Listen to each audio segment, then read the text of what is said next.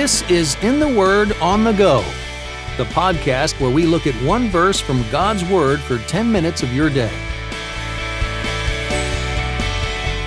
Welcome to In the Word on the Go. I'm Champ Thornton, your host. Whether you're listening by yourself or with a family, this podcast is here for you to spend 10 more minutes in God's Word while you go about your day. In each episode, I get to interview one person about a favorite verse from the Bible. And today I'm thrilled to welcome back Carl Lafferton. Carl is Executive Vice President for Publishing at the Good Book Company. If you don't know this Christian publisher, check it out online. Lots of fantastic resources. Carl is also the author of a number of books. He's written in the area of theology and even books for children. He's written Original Jesus, Promises Kept, and a great book for kids called The Garden, the Curtain, and the Cross. It's set at Easter time, but it's good for any time. I hope you'll check it out. Before joining the Good Book Company, he worked as a journalist, as a teacher, and also as a pastor. Carl is married to Lizzie, and they have 2 younger children. And I'm just thrilled to have you back, Carl. Welcome. Thank you very much for having me back, Champ. Really looking forward to the passage you have today. What verses do you have? So it's we're in Psalm 73, verses 23 and 24. It says, I am continually with you. You hold my right hand. You guide me with your counsel, and afterward you will receive me to glory.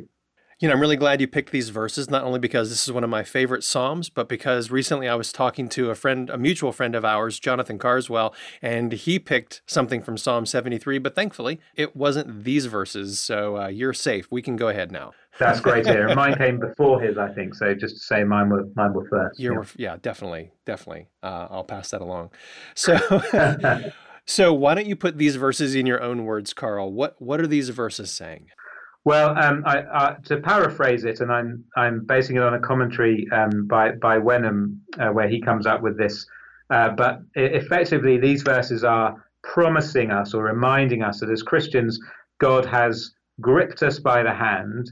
God is guiding us through our life, and God will bring us to glory in eternity. So he's gripped us by the hand, he's guided us through life, and he will bring us to glory. 3 G words that really capture what these verses are about. So how did these verses become so important to you? They're some of your favorites. How did that happen? I am a great struggler with envy. And if you struggle with envy, which I think is pretty much the human condition from the age of about 2 onwards, we are very, very good at seeing the things that others have that God has chosen not to give us and wanting them and being cross with life and frankly cross with God that he hasn't given them to us. Mm-hmm. And that starts very young. And Psalm 73 encapsulates that feeling of looking around, particularly at people who aren't following God and yet have better health, greater wealth, more popularity, frankly, just easier lives. Looking at that and thinking, what is the point of following God? What is the point of serving God when people who don't bother with all that and laugh about God get so much of a better life than me? And the beginning of Psalm 73 is just possibly the best encapsulation of that tension anywhere in any literature. And then in the second half of the psalm, it pivots, and the psalmist who's been about to give up on his faith because he's feeling so envious and can't see the point anymore, he comes to realize that actually he has, in his relationship with God, everything that he needs and everything that he will ever need. And I need that. I need that almost every day because I'm so very, very good at envying other people that I need these verses to say to myself, hey, Carl, okay, you haven't got the bigger house, or you haven't got the better compensation package, or you haven't got this, that, or the other. But what you have got is God, and he has gripped you by the hand as your father. He is guiding you by his counsel, by his word, through your life. You won't take any wrong turns. He's guiding you, and glory lies ahead of you. And that is what I need to remember each day. I'm gripped, I'm guided, I'm going to glory. There's really no need or excuse for envying other people.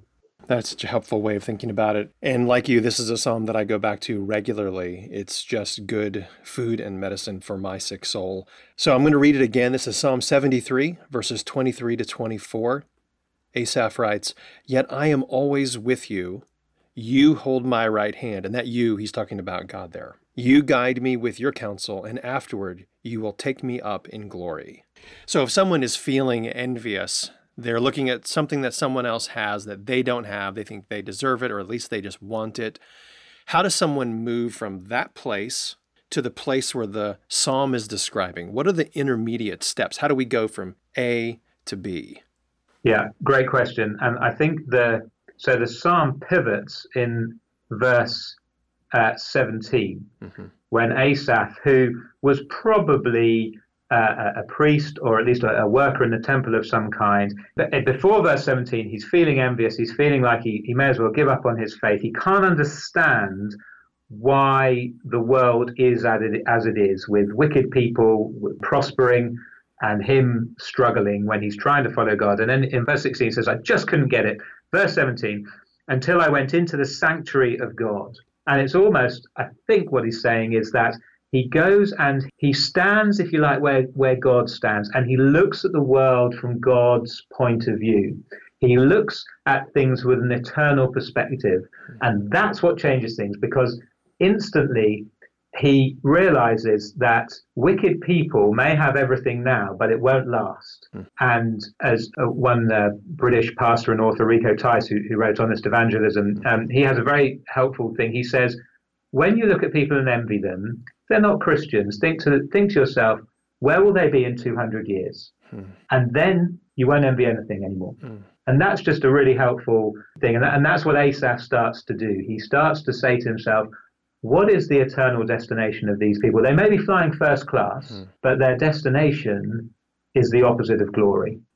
So when we want to move from that point A to point B, from where we are in envy to where this psalmist points us, it's really not a matter, you're saying, of reshaping our behavior. It starts with recalibrating our perceptions, our thinking, where we estimate true value lies. That's exactly right, because it's so easy, isn't it, to just say to ourselves, well, be more satisfied with what you have, or try not to envy, or, try to get the thing that you're envying, because then you'll have it and then you won't envy anymore. And of course, those things just don't actually work. That's true. Because they're surface level, not heart level, and they're almost feeding the envy anyway. Because envy, if you think about it, is just idolatry disappointed. So I feel envious when I have an idol, or when I see an idol and I can't get it, when I can't achieve it. And the feeling that I feel when my idolatry is disappointed or thwarted is envy. And so, as you say, it's a heart issue, and I have to replace my idolatry of whatever it is that I'm looking at and envying with a deeper love for God and who he is and what he brings me. Carl, I'm really glad you could be on the podcast. First, because it's always good to talk with you. And second, because you took us to Psalm 73, and it's one of my favorites. So thank you. Thank you. Carl, would you close our time today by just praying this verse for all of us? Sure, I'd love to. Father, we do struggle not to envy the things that you have chosen to give to others and not to us. We do struggle to trust that you know better for our lives than we do. Please help us to be honest with ourselves about our envy. Please help us to see it for what it is, as the feeling that flows from an idol chase being thwarted for us. And as we feel and acknowledge the envy, help us then to look at things from your perspective. Help us to see who you are. Help us to see where we are headed. And therefore help us to realize there's nothing to envy in this world in those who don't know you. And if we do have you, help us to enjoy that and to find everything we need in that. We thank you that you have gripped us and given us faith. We thank you that you are guiding us by your word, by your spirit. And we thank you that one day we're going to see you face to face in glory. And all that this earth offered will pale in comparison to that. We thank you for that day. Help us to walk towards it with contentment and joy. For your son's sake we pray. Amen.